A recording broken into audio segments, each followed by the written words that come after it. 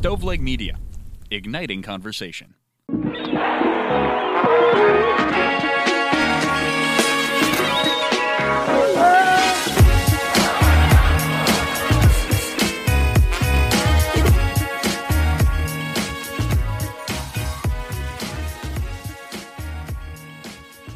Welcome to the 116th episode of the Pulling Tarp Podcast, everybody.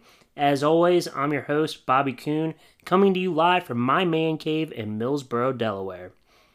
This week we have Kate Voss, former MILB Jack of all trades and current Senior Account Executive of Sales and Service for the Minnesota Lynx.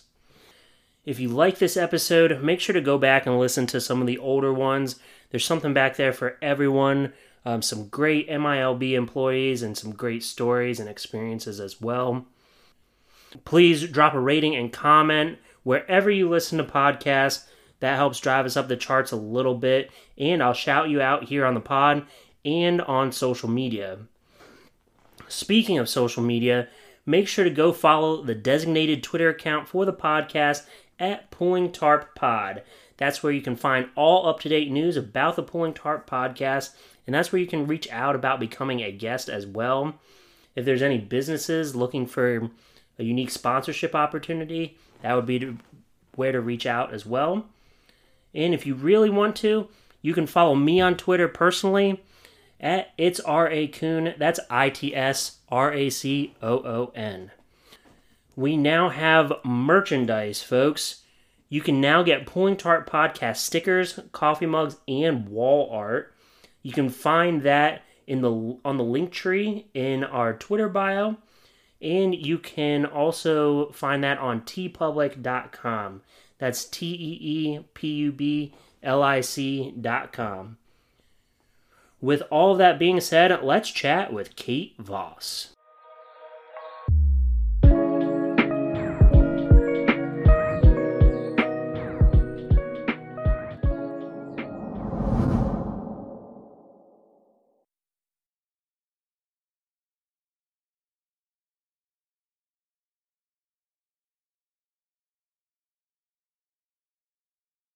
Kate, welcome on to the Pulling Tarp Podcast. Super happy to have you on. We were just talking, so you're with the Minnesota Lynx now in the WNBA, and the season is starting to wind down a little bit. How did the Lynx season go? Hey, Bobby, super excited to be here. You know, we've had kind of an up and down year compared to what we're used to. One of our superstars, Nafisa Collier, was out on maternity leave. She just came back on Sunday. But we're still in a playoff hunt. We've got a big matchup tonight against Phoenix. We're controlling our own destiny, as they say. Win and take care of business on the floor, and we'll, should clinch a spot. I think the highest we can finish is 7th. We do hold the tiebreakers against those we're battling out for the last 2 spots. Okay. So it's been a lot of fun. We've had some players step up, different points. It's kind of the next woman up every night. Who's going to really lead us to, offensive, defensive, and then of course in the huddle, which is those intangibles. So it's a lot of fun basketball this season for sure. Okay, awesome. Well, hopefully they make the playoffs. That would be awesome. What was the highlight of the season? Either for you or for the team, whichever. Oh, I think there's a couple of them. We've had the privilege to have some big-time names come through the organization over, our short 23, 24 years. Me personally, I got to be a part of a couple of jersey retirements. We retired Rebecca Brunson, who is the only WNBA player with 5 championship rings. So that in itself is a huge testament to her career. She's kind of a bruiser down in the paint, known for always grabbing rebounds, doing the little things in terms of the defensive end. And then we retired Simone Augustus as well. Okay. Who has really, number 1 pick, spent most of her career, 14 years here in Minnesota. A big-time fan favorite. I mean, Moan is synonymous with the Minnesota Lynx and 4 championships. So I think just being able to be a part of the planning process, the very little little hand that I had in it, which by little I mean not very much, but be able to execute and coordinate with some of the fans. And Heck yeah. watching those ceremonies and the reception that our legends get from our fans is just, it'll give you chills, Bobby. So I think those are two big ones. I'd be remiss if I didn't mention the 4 Notre Dame alum that we have on the roster, because I'm a huge fan. So Jess Shepard has played really well this year, and I've been cheering her on quite a bit. So, and then one that I'm looking forward to is Friday night. It is Sylvia Fowles' last regular season home game in the Target Center, and we're sold out. Lower level sold out. We're into our upper level. So excited. There's awesome. Not going to be a dry eye in the house. Sweet Sil is going to be able to go out and retire on her own terms, which I know is important to her, and give our fans, I would say, one last show, but I'm super optimistic about the playoffs. So I'm hoping that one big last regular season show, and then we'll see what happens. Okay. Super. It sounds like a very exciting season, and it's coming down to the wire here. So. It is. I will be scoreboard watching all night tonight. I did the same last night. So it, my alerts will be going off here in about an hour and a half. Okay. All right. Well, we'll try to get you out of here before that. So we're both Midwest League alum. So I gotta ask, what's one thing that carries over from baseball to now working in basketball? Oh man, if I had to pinpoint just one, I think that's tough. So many, I working in sales, working with people, just your people skills. But at the end of the day, there's really nothing better than seeing the kid that walks into the arena for the first time with their eyeballs just lit up like a Christmas tree. I'm from Peoria in terms of a Midwest League. Mm-hmm. Pete Panakin used to say there's nothing better than the look on a kid's face when you give him a baseball. And I think that's the constant, right? I mean, being able to provide and facilitate those experiences. And it's not always the kid. I mean, our Lynx members really love coming out. It's the community. It's that, stadium, arena family that each one of us really have, right? Mm-hmm. So, from your experience, your work family in the summer, all the hours that's put in, you see them sometimes than our own families. Sure. Oh, yeah. That's the common theme. People love coming to the arena because who their seatmate is, or some of their members that they've seen for years and years and years, or they've been able to, work with the same rep for a number of years, or they're big fans of our head coach, or, whatever it is. It's bigger than X's and O's. It's bigger than wins and losses, and I think that's the constant. Yeah. What's the biggest difference between working in those two sports? The weather. I don't have to worry about it being, 95. I don't have to worry about, the radar. Yep. My shoes. I'm in dress shoes now. Being inside, it's a little bit more professional. So, I miss my Nikes, I'll be honest. Yeah. Walking around. All the steps that we get in the next day, I'm still a little sore, starting to get old, but I think that's the biggest difference is I know that my game's going to tip at 6, and I know that we have a running clock, so I'm probably going to be out the door by 8 o'clock. That game's ending, out the door by 8:30, 8:45. Yeah. Have you been to any minor league baseball games this summer? I haven't. Okay. I haven't. We have plans to go over to the Saints, the new AAA affiliate of the Twins, here right around Labor Day or so. The WNBA season runs concurrently with the baseball season. So I've been over to Target Field. I've seen a couple of Twins wins, which is awesome. They'll shoot fireworks afterwards, and I don't have to pick them up. I can just kind of head to my car. So it's been, baseball hasn't disappeared, but it's not the priority and the primary anymore. Yeah, well, what I was going to say is the pitch clock really helps out with the time of games now. I've noticed that at Target Field, but I guess, is it the same amount of time between, minor league games and the major league games as well? I didn't think the major league had it yet. But maybe they do. I haven't really been paying attention, honestly, but I think minor league is 20 seconds. I think that sounds right. Okay. But yeah, games are ending now at like a normal game that would have been 3 hours is now over in 2 hours and 20 minutes, and it's wild. That's huge, not only for the fans who, say baseball's too long, which I'll disagree with them every day of the week, but Yeah.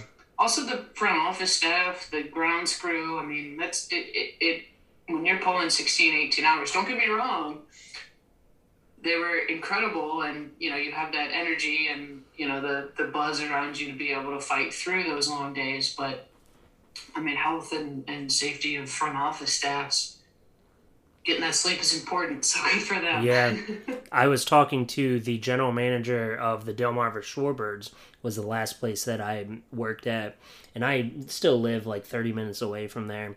And I went to a game as a fan, and I could only get 2 beers there because, they cut you off at the 7th inning stretch, and you wait in lines and stuff like that, and then the pitch clock really shortens the game. But he was telling me that he, like, on opening night, he was home in bed by 10:30, and he's like, I had no idea what to do, like, with myself. Like, I couldn't go to sleep. He got a full 8 hours of sleep. Yeah. I couldn't imagine that.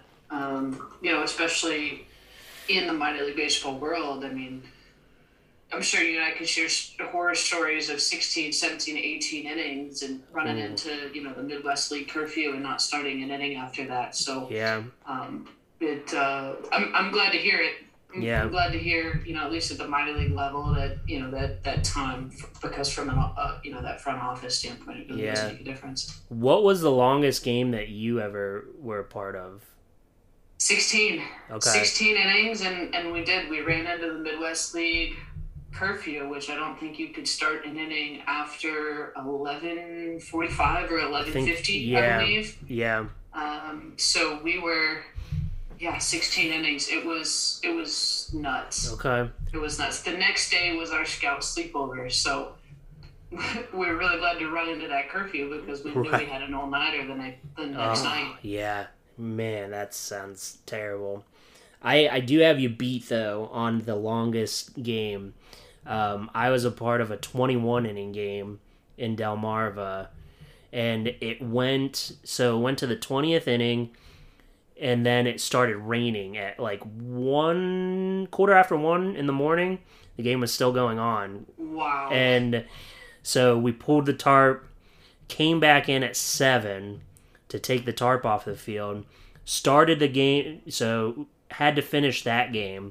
It was tied, I believe, 5-5, I believe. It was tied. And, so the 21st inning came, and, first pitch, a guy on the opposite team hit a solo bomb, and and then it was straight up, 3 up, 3 down, and we lost the 21-inning game. I was like, oh my gosh. Oh man! But we were sitting there at breakfast. After we took the tarp off the field at 7, we went out and got breakfast, and it was awesome to see all of the national news that we had made. So that part was pretty cool. But yeah, staying there until 2:00 in the morning and being back at 7 was super rough. It's amazing. I mean, I think of it now and I kind of have to laugh and chuckle about, just getting home at 2 and, like you said, pulling the tarp at 7 or 7:30. I couldn't imagine doing that now. Yeah, I don't miss that part at all. I do miss the camaraderie and, hanging out with my people all day, Oh, absolutely. You're still getting a lot done, but you're still hanging out with your people. Right, and you're bonding over the the kind of same hand you've been dealt, 5 hours of sleep, trying to catch a nap at your desk, or the random tarp calls in the middle of the day. But some of my best friends I met in 10 years of working in minor league baseball. Oh yeah, what's the biggest thing you miss from working in minor league baseball? I've been thinking about that question for a while, and I do have to chuckle when I'm over at Target Field. I get the itch to kind of want to pull the tarp. Yeah. And I'm a unicorn in that aspect. I know. I mean, Mike Reno, my groundskeeper, Peoria's groundskeeper, he'll laugh at me. It's one of those things that it was competitive, right? You got 2 minutes to get the tarp down, and it gives you that competitive nature after playing sports. But it's also everybody in a kind of a miserable situation sometimes, depending on, how heavy the rain is, or did the umpires let you on in time, or whatever it is. Mm-hmm. Everybody in the same situation is working towards the same goal, and it's that teamwork. But outside of that unicorn moment, I'm going to have some friends that are going to roast me for that comment. It is. It's the camaraderie. Yeah. It's the ticket holders. It's the fans. Mm-hmm.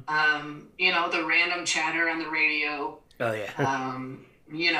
Song requests, or, hey, look at the guy down the field that just spilled his beer, or, some of the behind-the-scenes things. It's mostly that, the camaraderie, the people. Yeah. I was thinking about this today. So I was always the person in Delmarva that put up the dirtiest car in the parking lot, like the license plate number. And so the stadium ops guy would always radio me the license plate number. But we would try to do like the craziest, like, let's just say, like, I don't know, like G as in, something crazy, like green as in Greenland, or G as in gonorrhea. Yeah, whatever. I almost said gonorrhea. So, but like, because we were, sick people, but now these days I work in insurance, and people have to give me VIN numbers a lot on vehicles.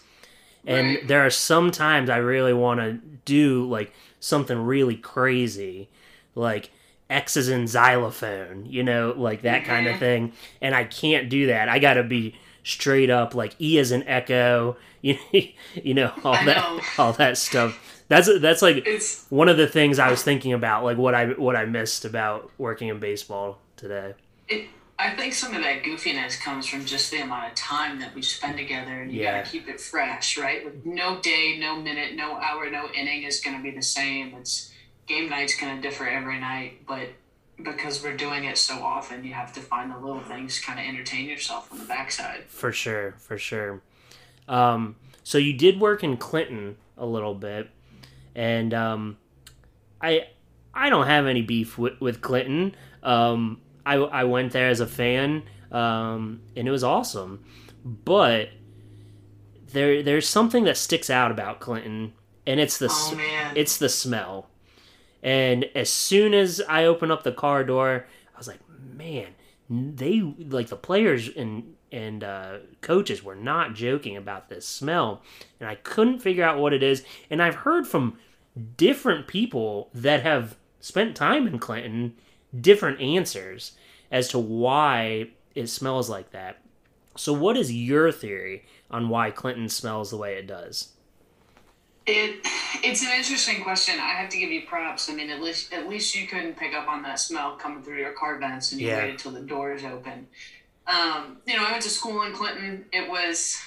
Clinton is synonymous with this weird smell, but they've got some plants there that are, alcohol processing plants. There's a Purina dog food plant. They do a lot of work with plastics and things. So it has to be like the super weird concoction of all of that. Mm-hmm. And then you just really hope it doesn't rain, because then the rain amplifies it. And the heat amplifies it. The hotter it is, the grosser that it will smell. It's so funny. I took a trip back to Clinton a couple weeks ago, early June, to catch up with some college buddies. Okay. And it was like Friday was kind of a normal night. You get in, didn't really realize it. Saturday, we weren't in Clinton for the day. We went down to the zoo or whatever.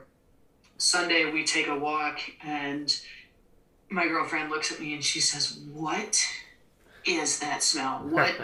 What is that? Where is it coming from? How do you make it stop?"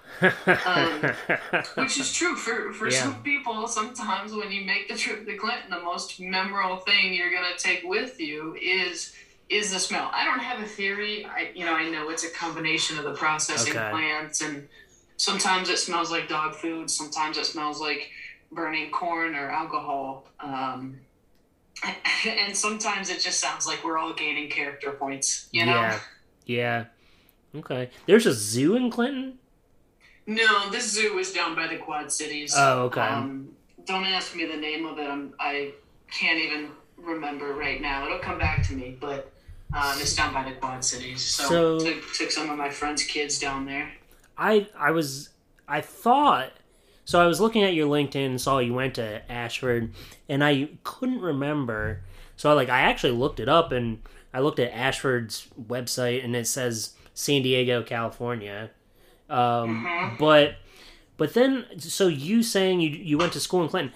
Now I'm remembering that it used to be Ashford University Field. Yes. Okay. So how does it feel to go to a school that no longer really exists except online, right? It's kind of a punchline of a joke that I'll drop every now and again. Okay. When people ask me, "Well, where'd you go to school?" Part of me just thinks I need to start claiming, University of Arizona, because Arizona has absorbed the online portion of it. So it's changed hands. I'm proud of going to Ashford. Some of my best friends and closest, family that I consider now, I met there at a great opportunity. But it is kind of a punchline of a joke. Does my degree matter? Does it not matter? Is it valid? Is it not? It was expensive to frame. So it's a punchline. But it was a great 4 years. Met some good people. Did some pretty cool things along the way. Okay. But it has been interesting, and when we all get together and reminisce, we're just wondering when we're all going to get our student loans paid for because of the fraud or whatever. Yeah. People can Google the school and read the pages and pages and pages of articles, but it's weird. I'm 32. I shouldn't be talking about a school that doesn't exist anymore or a campus that isn't functional anymore. Like those are things our grandparents do. Right. I don't have enough gray hair for that conversation. Yeah. Man, that is wild. I didn't put two and two together until you started talking about it, so that's pretty funny, though. I know you've listened to a couple episodes, probably 2 in particular. You worked with former guests of the show, Nathan Believa and Tyler Oman. So what was it like working with those 2 guys?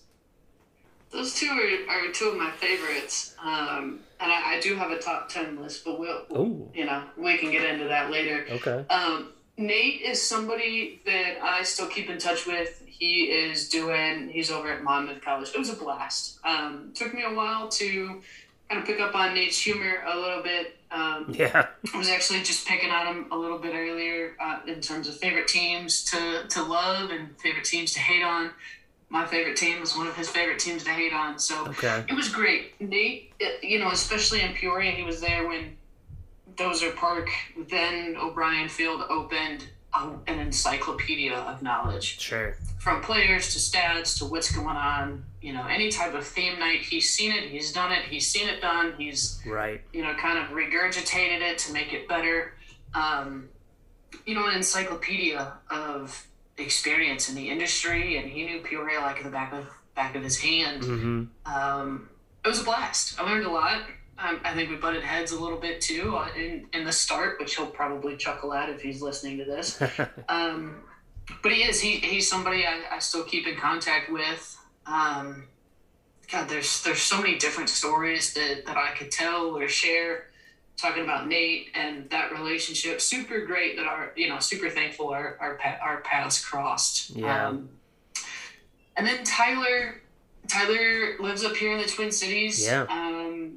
Which is super awesome. Up until last fall, we lived probably 3 blocks from each other. So, Okay. I saw him a week and a half ago. I didn't actually work with Tyler in the same office. Colleagues in the Midwest League at the same time. So, just trading stories or, sharing knowledge. Him and I get in a room and I feel bad for our significant others because we immediately talk baseball or minor league baseball or logos or players. Right. Him being a Cardinal fan and Peoria being an affiliate, that was one thing that we bonded over quite a bit. And now it's cool because he's on the grounds crew at Target Field, which I think is the dopest thing in the world. Oh, yeah. He's 15 minutes from me, and it's awesome to have him around. So two good ones. I mean, if you want to know, you have questions about working with those two. I mean, you really can't say enough. They're incredible representatives of the organizations they work with and work for. They love being in the community. Mm-hmm. They're great baseball minds. Just in general, you want to talk X's and O's or ERAs or batting averages or argue about who the best home run hitter is. It's be nice, you'll have a blast having a beer with them or a beer and a cigar with Nate. Yeah. So. Yeah. Nate and I, we butted heads a little bit because, quite frankly, I only ever saw him when he would come to Beloit, and nobody really wants to come to Beloit. So I mean, now they do with that brand new I know. ballpark. Well, they didn't back then. Trust me. So that was a little rough there. But no, I mean, and then I went to Peoria when you guys had the All-Star game there. So that was cool, and he was much more, I guess, down to earth and approachable there. And then Tyler and I, we just exchanged emails, every so often, working in the Midwest League. And then, so after he came onto the podcast, I was in Antigua on my honeymoon, and my wife and I, we got to talking to another couple, and they're like, yeah, we're from Iowa. And I was like, cool, I've been to Iowa plenty of times. Like, where are you from? And they're like, Clinton. And I was like, oh, no shit. And then I started talking about, some people that I knew in Clinton and all that stuff. And Clinton's a very small town, apparently. And Tyler's name popped up. Oh, yeah. And she was a bartender at Buffalo Wild Wings. And so I told her, I said, yeah, like, one of my buddies, worked for the Lumber Kings there. And she said, what's his name? And I said, Tyler. And she's like, show me a picture of him. I showed her a picture, and she's like, oh, yeah, he was a regular. Like, I know him. Yeah. I was like, man, I ran into somebody we mutually, came in contact with, like, in Antigua. Like, it was wild. It's so funny that we share similar stories with the two of them. I came to Peoria thinking I was some hotshot salesperson, and I was going to come in and I was going to, really make a difference and pack the stands and do all of these things. And Nate kind of put me in my place a little bit, and hey, these are things we can do. These are things we can't necessarily do. And right. By the time I left, he was he was one of the few that was really kind of hard to leave. And it just shows that growth for me. Like I said, here I am thinking I'm some hot shot coming to Peoria. Was not. And he's somebody that I still talk to, and I'll pick up the phone and be like, hey man, I'm running into this, or I'm trying to think of some creative way to generate revenue or put some butts in seats or whatever it is. What's something that was successful for us that I may be able to apply? Like I said, he's got an encyclopedia. Oh, for sure. And Tyler and Buffalo Wild Wings, I mean, I think there were probably 4 or 5 multiple times where we'd pick up an order and we'd just hang out in the backyard. Like I said, we were neighbors for about a year up here, and nothing beats boneless wings and a couple of beers with some good friends around the campfire. That's for sure. That is for sure. So I feel like you've been to a lot of sports venues, whether that's arenas, stadiums, all that kind of stuff. I'm a big food time, person here. So foodie. Yeah, big foodie here. So what's been the best concessions item that you've come across? Oh man, I have a favorite from the three ballparks that I worked with. I think Clinton is notorious for the garbage pail. Oh yeah. All of the fried food in one cardboard bucket. Um, It's a good way of describing it. Absolutely terrible for your cholesterol. Sure. Go on a 6 mile walk after you have one. But it's one of those things back in college days where you're like, oh, I can eat 7 of these and it'll be fine. It's I not. think I got through half of it the last time I was there. Yeah. I think my favorite is the barbecue nachos at AutoZone Park in Memphis. Ooh, okay. So like barbecue sauce, barbecue pulled pork, that sounds so good. It was so good. And I looked at the first time I saw it, I was like, what are you consuming right now? Because that does not look appetizing. It's the only ballpark in America where hot dogs are not the number one seller. Oh, interesting. So if you're going on a road trip or you want to check out a new ballpark, or if your fans and listeners are headed to Memphis, check out the barbecue nachos. Okay. And then I think my favorite in Peoria were the Philly cheesesteak nachos. Ooh. Those were super good. Let's see, I would order food on the sweet level in Peoria all the time. The cake bites were incredible if you've got a sweet tooth like I do. Yeah, big time. So up here, my go-to is the brat. I have to admit that, Target Field does a great job with the bratwurst. Okay. And I haven't really stepped out of that comfort zone yet because, now it's a treat to go to a ballpark, and now it's a treat to go get that bratwurst, and it's like, ooh, a ballpark brat. I'm here for it. So it's kind of my go-to now. Yeah, I don't, get hot dogs at the grocery store. But I'll have one at a barbecue. But I have eaten so many hot dogs, brats, things that are left over at the end of the night. Oh, I know. So I'm pretty much out on hot dogs in my personal life almost. So. Well, and when you roll the hot dogs and you put them together for kids' day or school day or summer camp day, whatever it is, when you're literally pulled in from one direction, and you need to all right, I need to wrap all these hot dogs.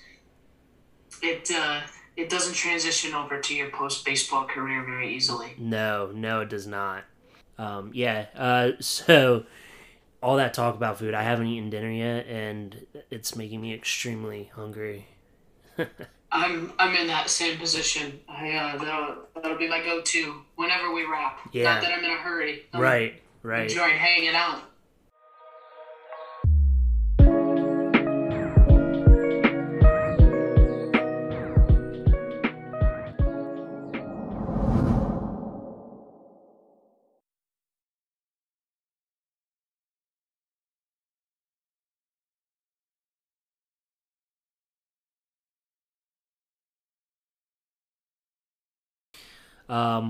So I know that your number one thing that you did, obviously minor league baseball, you do a little bit of everything, but you're mainly ticket sales and still are in the WNBA. I always like to ask my sales people, what's the number one secret to sales in your opinion? I'm gonna have to go back to the listening to those because I don't know if I've figured it out yet. For me personally, it's just being myself, being authentic. Really looking to facilitate an experience or provide a solve to a situation. I think that's what it boils down to. Being yourself, really authentically enjoying what you do, caring about people, wanting to see them enjoy something that we care about, while having some cool benefits along the way and some cool experiences along the way, and throwing some money back in their pocket. I don't really like to think of myself as a salesperson because sometimes salespeople get that negative connotation, right? Oh, yeah. And I'm here to have fun. I mean, if you're coming out to games anyway, and you're super passionate about, if it's the Chiefs or the Twins or the Lynx or, whatever logo, preferably the Lynx at this point, of course. Right. Let's help you really enjoy that to the fullest extent that we have to offer. And it may not be every game. That's fine. It would be great if you locked in a seat for $800 or whatever. Sure. But if it's a 5-game pack and that's what's going to work for you and your family best, and that's exactly what your summer schedule allows, especially because you have a cabin up at the shore and you're going to one of the lakes in the summer, that's fine. I'm here to help you enjoy what you already love. And as a salesperson doing that, I think that helps. Yeah.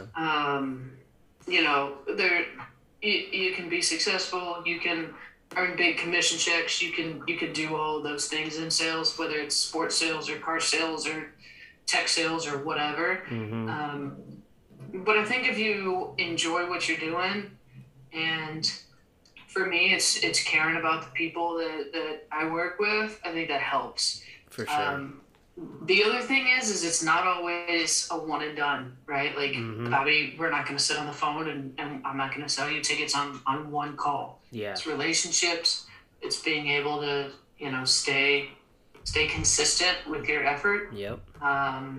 If that's setting a bunch of meetings and you stay consistent and you're somebody that kind of wants to do that back and forth over a Zoom or over lunch or over a morning coffee, if you drink coffee, cool.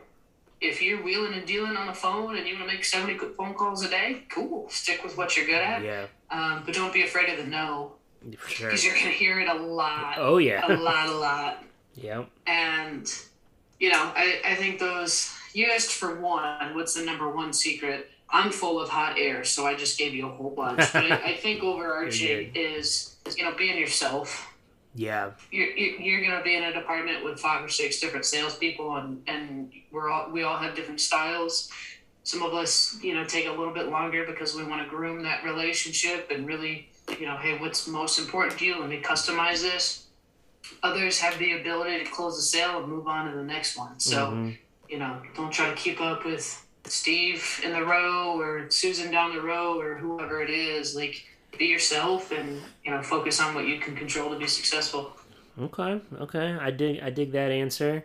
I also wanted to ask you, I guess it just came to me that I've never had a guest that's worked in women's professional sports before. So I wanted to see what, I guess the biggest difference in your day-to-day is between working in a male-oriented sport to now a female professional sport. That is a great question. There are so many differences, but sure, it's also incredibly the same. Similar. Yeah, it's similar. Still selling sports. Still, talking tickets and seats and experiences. But what's awesome is that kids growing up now, boys, girls, little kids, athletes, non-athletes, when they walk into the Target Center for a Lynx game, they're watching badass women play at the top of their game in the best league in the world. Now, we don't have time to dive into the greatest dynasty in sports, but if you want to look at the best winning percentage and just pure dominance over decades, you got to look at the women's national team. Oh, yeah. The U.S. Olympic women. It's like 6 or 7 gold medals in a row. I think Sue and DT have 5, which has not been done. Yeah. So those kids get to come out and they get to see women dominating. I think that's important. Yeah. I think it's important. For sure. The other thing is what's really special about working in the women's sports and women's basketball, and I work for 2 women. My director's a woman. My president of business operations is a woman. Our coaching staff is all women, all 4 of them, 3 of them. I don't know. I think it's 4. That's inspirational. And that's something that, now I'm not super old. I can't, talk shop the way that some of our members can pre-Title IX, but I didn't see that growing up. Yeah. I had no idea I had no idea. Mm-hmm. I work with female CEOs. I work with, female presidents of boards. I work with women business owners. I work with business owners that have multiple businesses. I work with women who, just open their second or third business. Yeah. Or, you hear stories of, working moms, badass working moms, bringing their kids to these games. Yeah.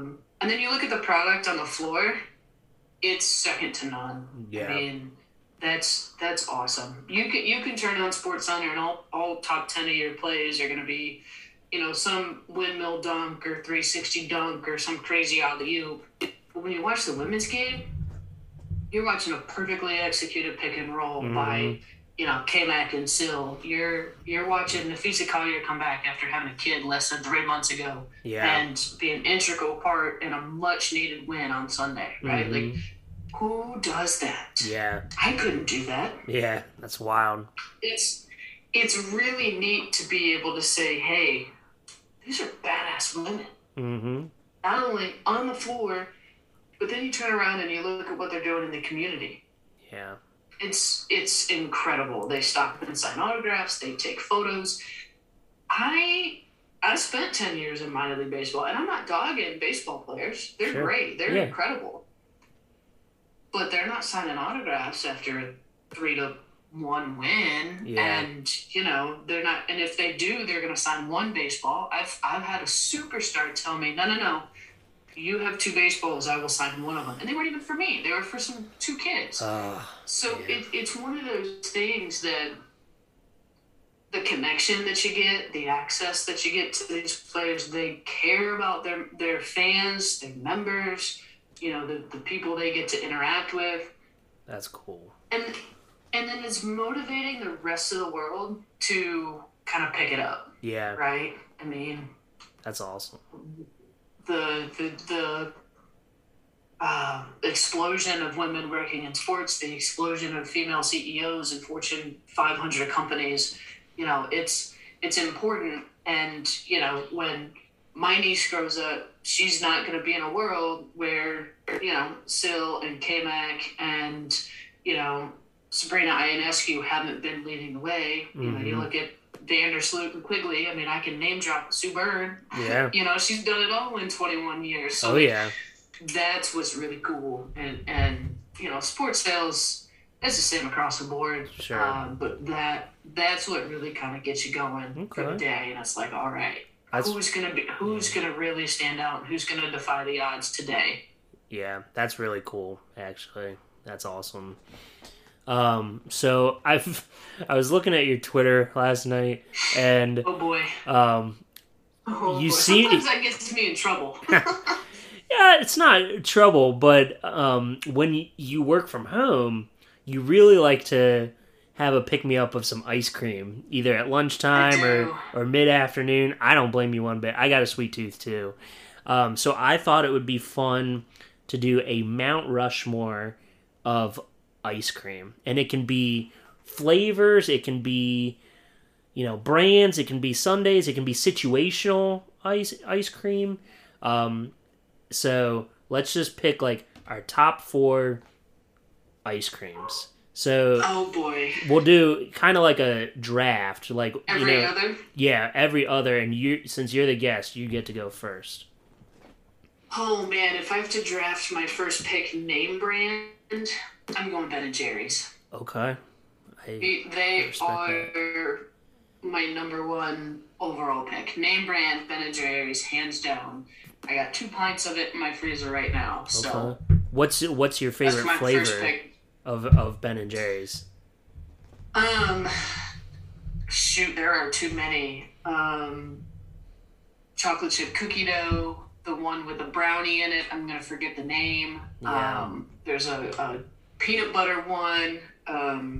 Chubby Hubby. All of them. Yeah, all of them. I don't want to discriminate when it comes. Well, I will. Sometimes I do get a little picky, but no, my go-to Ben & Jerry's is that chocolate chip cookie dough. Okay. All right. So I just encountered this last week. So my first pick is going to be ice cream truck. Ice cream from the ice cream truck. So I was sitting here in my man cave, and it was about this time actually.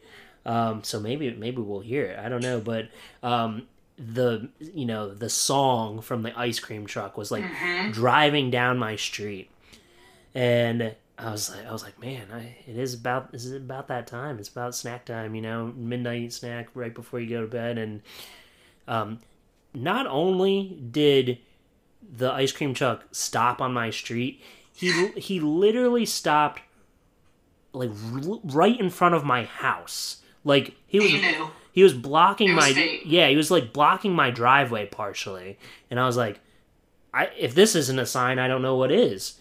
So of course I went down there. Best part was that he took cards because I didn't have any cash. Nice. Oh yeah. That. So I'm gonna go ice cream from the ice cream truck, and not only that, it brings you back to your childhood, that kind of stuff. So that's gonna be my number one pick. That's a solid choice.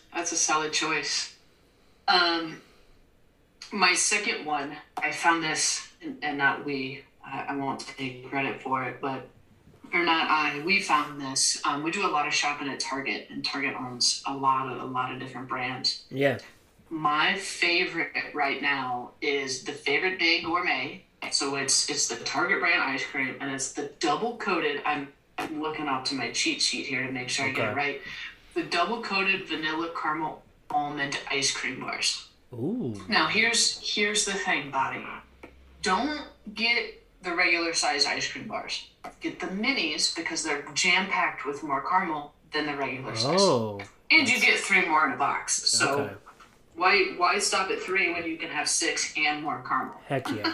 Okay. I dig that, man. I think my second one is also going to be situational. And my friend Paul Caputo, who has been on this podcast a couple times, and he also has the Baseball by Design podcast. He dives into all of the logos and that kind of stuff. And his Twitter handle is actually Baseball and Ice Cream. And he has, I think he's almost at like 500 mini like helmet Sundays, so that's impressive. Yeah, he's got a lot.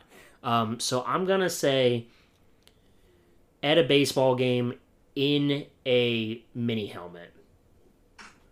So are you going to soft serve in a mini helmet, or are you going like Dippin' Dots in a mini helmet? I'm going soft serve. Okay. Yeah.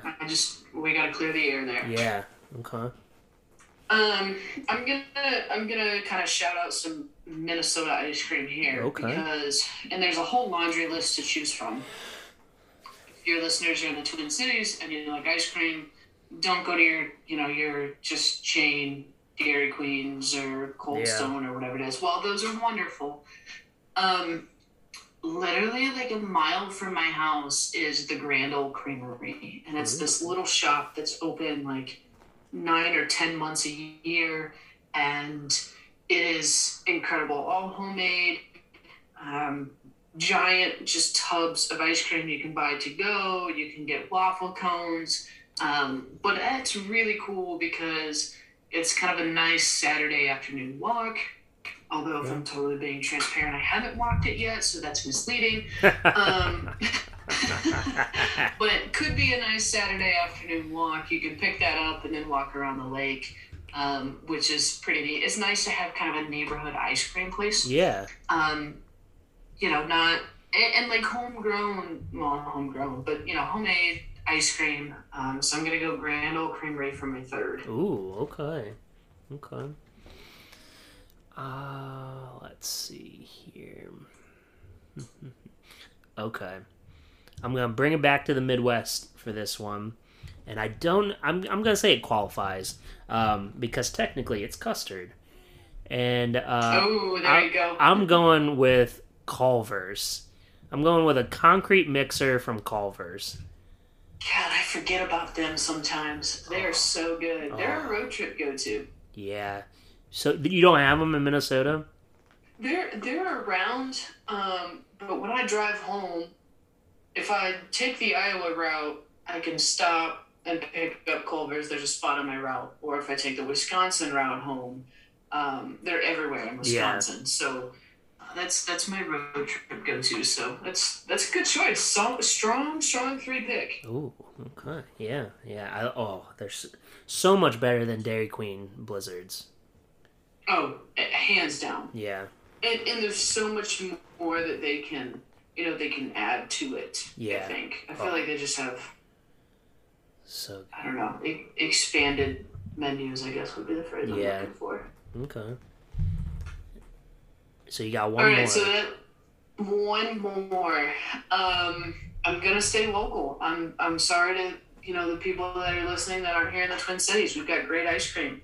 This is a new find, and I highly recommend to follow them on social media because the marketing is incredible. Oh, okay. But it's A to Z Creamery out of Hopkins, and we got a raspberry flavored a couple weeks ago. We've had like a cheesecake flavored. It's all homemade, and it's not just the ice cream that's good. It's the whole experience. Like when you go to pick up ice cream, the line is down the block. Okay. And they sell pints, and they've got X number of pints, and you enter a lottery, and the buzz surrounding this ice cream. Not only seriously, Bobby, when you need to just Instagram break for a minute, search them. Okay. The marketing is incredible. They did a strawberry milkshake one. Yes, they tied in the milkshake song. Yeah. It's so good, and the buzz, like they sell out so fast. So we try to get 2 whenever we can. Okay.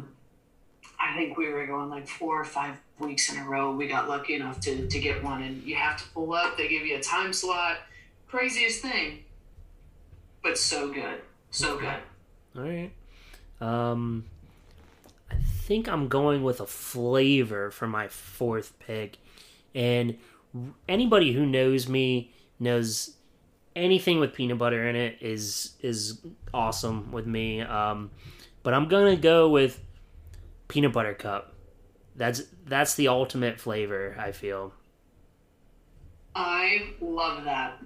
I do. I'm a huge Reese's peanut butter girl. Oh, peanut butter cups, I get them in my stocking at Christmas. Yes. Just, you can't go wrong. And then you freeze it in ice cream. I mean, chocolate and peanut butter were made for each other. Absolutely. I say that all the time. All right. So that, my friends, is the Mount Rushmore of ice cream. All right. So we do have one listener question, I believe. Let me get that pulled up here. It's from a mutual friend of ours. Oh boy. All right. So Tyler Owen texted me, and he said, Kate told me she was going on your podcast. I've got a listener question. Who would win in a fight? Chiefs mascot Homer the Dalmatian or Louis the Lumber King? Oh man. Yeah, that's tough. If you look at logos, I mean, I think Louis has the unfair advantage because he's got the bat, but then that'll just traumatize everybody because Homer the dog is so cute and adorable. He is. First of all, Tyler, this is an unfair question. But I think, oh boy, he's gonna make me pick. This makes me sound terrible too, because if I pick Louis, obviously then like what does that mean for the dog? Because I love dogs, and if I pick the dog, like then that makes him vicious. Right. It's a can't win.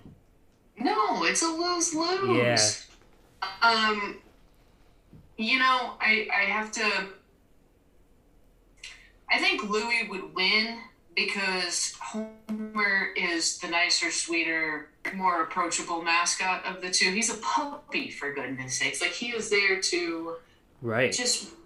I mean, all mascots are unique and kids love them or they're terrified. I don't know, coin flip. But I'm gonna have to give him a hard time about that question. Because Yeah. that makes that's a rock in a hard place. But Yeah. I think because, Homer's a Dalmatian. While the Dalmatian needs a lot of exercise because of the energy to burn off, they're not traditionally known as a vicious breed. Although I will quickly follow that up by saying I firmly believe that is how you raise a dog and not just the dog. So, Sure, yeah. Him and I are going to have to dive into that over a beer here very quickly. Yeah. That's unfair. I agree. It's a good question. It's unfair. Who my favorite mascot is, while Louie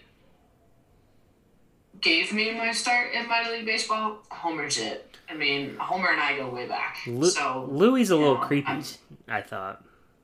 Very creepy. Yeah. I mean, what kind of team has like a man as a mascot? I don't know, but yeah, it's okay. That was a tough question. That's an impossible question. Yeah, I agree. All right, so what's the weirdest interaction that you've had with a fan in your time working in sports? I don't think there's been a weird... I mean, there have been weird interactions. We all have them. But sure. I think the unfortunate interaction that I've had, I had a group of junior high school kids out onto the field for a national anthem right behind home plate, and this poor kid was struggling in the heat. And this is totally embarrassing, more for me than I think him, hopefully. But I call a colleague over to help him get up the stairs because he looks like he's about to pass out. It was hot. He didn't have enough water. I was like, okay, well, you're swaying. We got to get you up the stairs. So I'm like assisting him walk up the stairs. And when we get to the top, or like halfway up, he starts like holding his stomach, like he's going to get sick. Mm-hmm. Heat exhaustion, cause him to vomit. Well, he did at the top of the stairs, and I was in the unfortunate position to be in the line of fire. So I was puked on. Yeah, that's rough. The anthem after that was wonderful. The group did a wonderful job. He had a great time. I saw him in the fourth inning. He was eating ice cream, having just a blast. But the nerves got to him. The heat and the nerves. The heat and the nerves. So I don't know if that's super weird or just unfortunate. We all have our unique stories. That's the one that immediately jumps out as like this. So much just you wouldn't hear that story anywhere else outside of sports. That's right. Like I'm not a doctor. I'm not a nurse. We expect those folks to have to deal with being puked on, but right. Bobby, that's where that other duties assigned asterisk gets you. Yeah, sure does. Man, that's gotten me so many times, especially working in Beloit. Oh, I bet. Oh, man. I bet. So, this is the Pulling Tarp podcast. Do you have any wild, crazy tarp stories? I do. God, there's so many. The one that sticks out, early 2014 or 2015, I don't know. I was in Peoria, so somewhere between 2014 and 2019, but I think it was early. We had a terrible storm come through, and we're in the middle of the game, and we're lined up in playing. You know how it is. Hey, everybody to the top of 101. We're going to pull, or we're going to prepare to pull, or whatever. Yeah. Well, in this situation, it was mid-game, so the decision lies in the hands of the umpire. Mm-hmm. My groundskeeper's in the dugout. My team president's in the dugout. They're trying to, come on, we need to go, trying to encourage the umpires to call for us. We were totally it was pouring.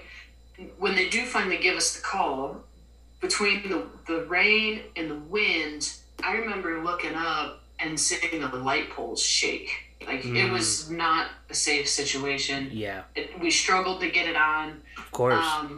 And because you can't nail them down in that kind of weather, there's just no way. There's, the wind's going to pull it, and then you're going to have to start all over and this and that. So we had to lay on it. Yeah. So I'm behind second base and just getting drenched. And all of a sudden I hear this whoosh, whoosh, whoosh sound. And I look to my right, and the wind is blowing so hard that the tube for the tarp is rolling back into infield, like second base. Yeah. So I literally had to like go from lay down to upright a little bit and like take this tarp tube on the shoulder to prevent it from rolling over me and rolling over the engine on my left. Oh gosh. Craziest thing. Never been injured with a tarp pull, knock on wood. I haven't dislocated a shoulder like I've seen some other people do, where, you know, you hear the stories of torn ACLs, which is just awful. Instead, I'm in the middle of this, you know, what we've now referred to as hurricane dozer. Lights are shaking, and all of a sudden I look to my right, and it's like, oh my god, I'm gonna get hit by this tube. Yeah. So that's my tarp story, one of them. You know, we could sit here for hours trading them, but it's a day that will, you know, live on forever and ever with that particular front office crew. You know, if Mike Reno is listening, I always appreciate the opportunity to pull tarp. But the next day I woke up a little bit more sore than usual. For sure, I would imagine. All right. So where can the listeners find you on social media, online? This is your chance to plug really whatever you want. Yeah, absolutely. So I'm active on Twitter. Kate_Voss, I think it is. I should know my own handle. That's embarrassing. More active on Twitter than too much more. I was looking at it earlier. Shout out Kirby Rock for the additional plug. Excited to see what he has to say about listening. I'm on LinkedIn. 10, 12 years now in sports. If you want to trade battle stories or looking for some advice or whatever it is, I'm on LinkedIn. And then, you know, if people are listening and they want to chat, Bobby knows how to get a hold of me. So always good to connect with people in the sports world and sports fans, and, you know, absolutely. I'll be around. All right. Awesome. So I know you've listened to a couple episodes, and you know I end with the same question. What has been the best walk-up or warm-up song you've heard in your baseball career, and whose was it? Oh, boy. There's so many of them. So many off the wall, too. Mm-hmm. I think my favorite as a baseball fan, maybe not necessarily working in baseball, because we've had some crazy ones from, you know, Disney songs to the Cha-Cha Slide or whatever it is. My favorite entrance has to be Enter Sandman for Mariano Rivera. Okay. All right. Like, that is just the sheer dominance that he had as a closer for the Yankees. Yeah. I'm partial to that song. It was on my game day playlist, still is on my game day playlist. You know, and I'm drawing a blank on names. Nate would be laughing because he can remember everybody from top to bottom. Oh, for sure, We've, you know, Baby Shark has been one of them. I know that was really big for one of the national players a couple of years ago. I forget who it was, but came out to bat. Baby Shark played, so his kid at home knew that dad was up to bat. I think that's pretty cool. So there's so many of them. Mm-hmm. You know, they kind of all run together. Mine, when I played in college, was Hakuna Matata, so I'm partial to the Disney songs too. Okay. Just going up there and having a good time, but we might have to ride out with that one. What'd you say? We might have to ride out with Hakuna Matata. There you go. I mean, no worries, right? Like, just enjoy the day. Yeah. That's what it's all about. Get up there and have some fun. You're playing a game that you can fail 8 times out of 10 and still make the Hall of Fame. So that's what it's all about. Yeah. Just having fun. That's funny because I just told my nephew that he's 8 and baseball is his world right now. And love that. And he's I think he was like one of the only kids on the team that didn't hit a home run yet. And I was like, dude, there's plenty of guys in the Hall of Fame that didn't hit a lot of home runs. And I said, you know what the best thing about baseball is? And he said, what? And I said, you can succeed at the plate 30% of the time and be in the Hall of Fame. And he looked at me and he's like, yeah, I guess you're right. And, so that is the beauty of baseball. So, so Bobby, I got one for you. Ooh, okay. All right. What is your hot take where the trade deadline has passed, we're August 10th, we're getting down the stretch here with Major League Baseball. What's the hot take that people should know about with the wrap-up of now we still have months left to go, but we're going to be surprised by anything here down the stretch? What's the latest hot take that you have? Ooh, okay. Well, I my last stint was with an Orioles affiliate, and I live in Birdland right now. I'm in Delaware,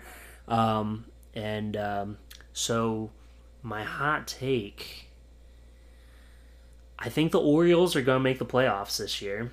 Are they? Okay. Yeah, and I think that they are going to be at least contenders within the next 5 years. I like that. Yeah, that's I guess that's my hot take. The Orioles aren't really one in the news right now, so you see the blockbuster trades back and forth, but I like that hot take. I'm gonna have to start following along with what Baltimore's doing here over the next couple of months and next few years. So maybe we'll circle back and see what we have to say. Yeah, they have so many good pitchers still in the minor league system. There's been a guy that's their closer who pitched for us in Delmarva, and literally nobody knew anything about him other than he pitched like 12 games for the Dominican League Marlins like 3 years before, and but now he is the Orioles closer. They have the best catcher, at least young catcher, in the game right now. I've seen a lot of catchers in my day, and he is by far the best offensively, defensively, everything. And yeah, I just think they got a lot of talent in the system, and with the guys that are already currently on the roster, I think they can piece that together. Awesome. I'm going to be tuning in. It's been a lot of fun to kind of put on my fan hat versus working the grind every day. So yeah. I'll be playing along. Okay. Not playing along, watching along, following along. All right. Words are hard. Yes, they are. Yeah, trust me, I get it. All right, Kate. Thank you so much for taking the time out of your evening to come on the Pulling Tarp podcast. Really appreciate it. And now we can both go get some dinner. That sounds like a plan, Bobby. It's been a pleasure. Keep in touch, and I look forward to the next one after this one. Absolutely. Thanks so much, Kate. Right. Take care. Yeah, you too. What a wonderful phrase. Hakuna Matata. Ain't no passing craze. It means no worries for the rest of your days. Yeah, sing it, kid. It's our problem-free philosophy. Hakuna Matata. You've listened to the Pulling Tarp Podcast, distributed by Stoveleg Media. Make sure you check out our page at stoveleg.com to learn more about Bobby and the rest of the show. Stoveleg Media, igniting conversation.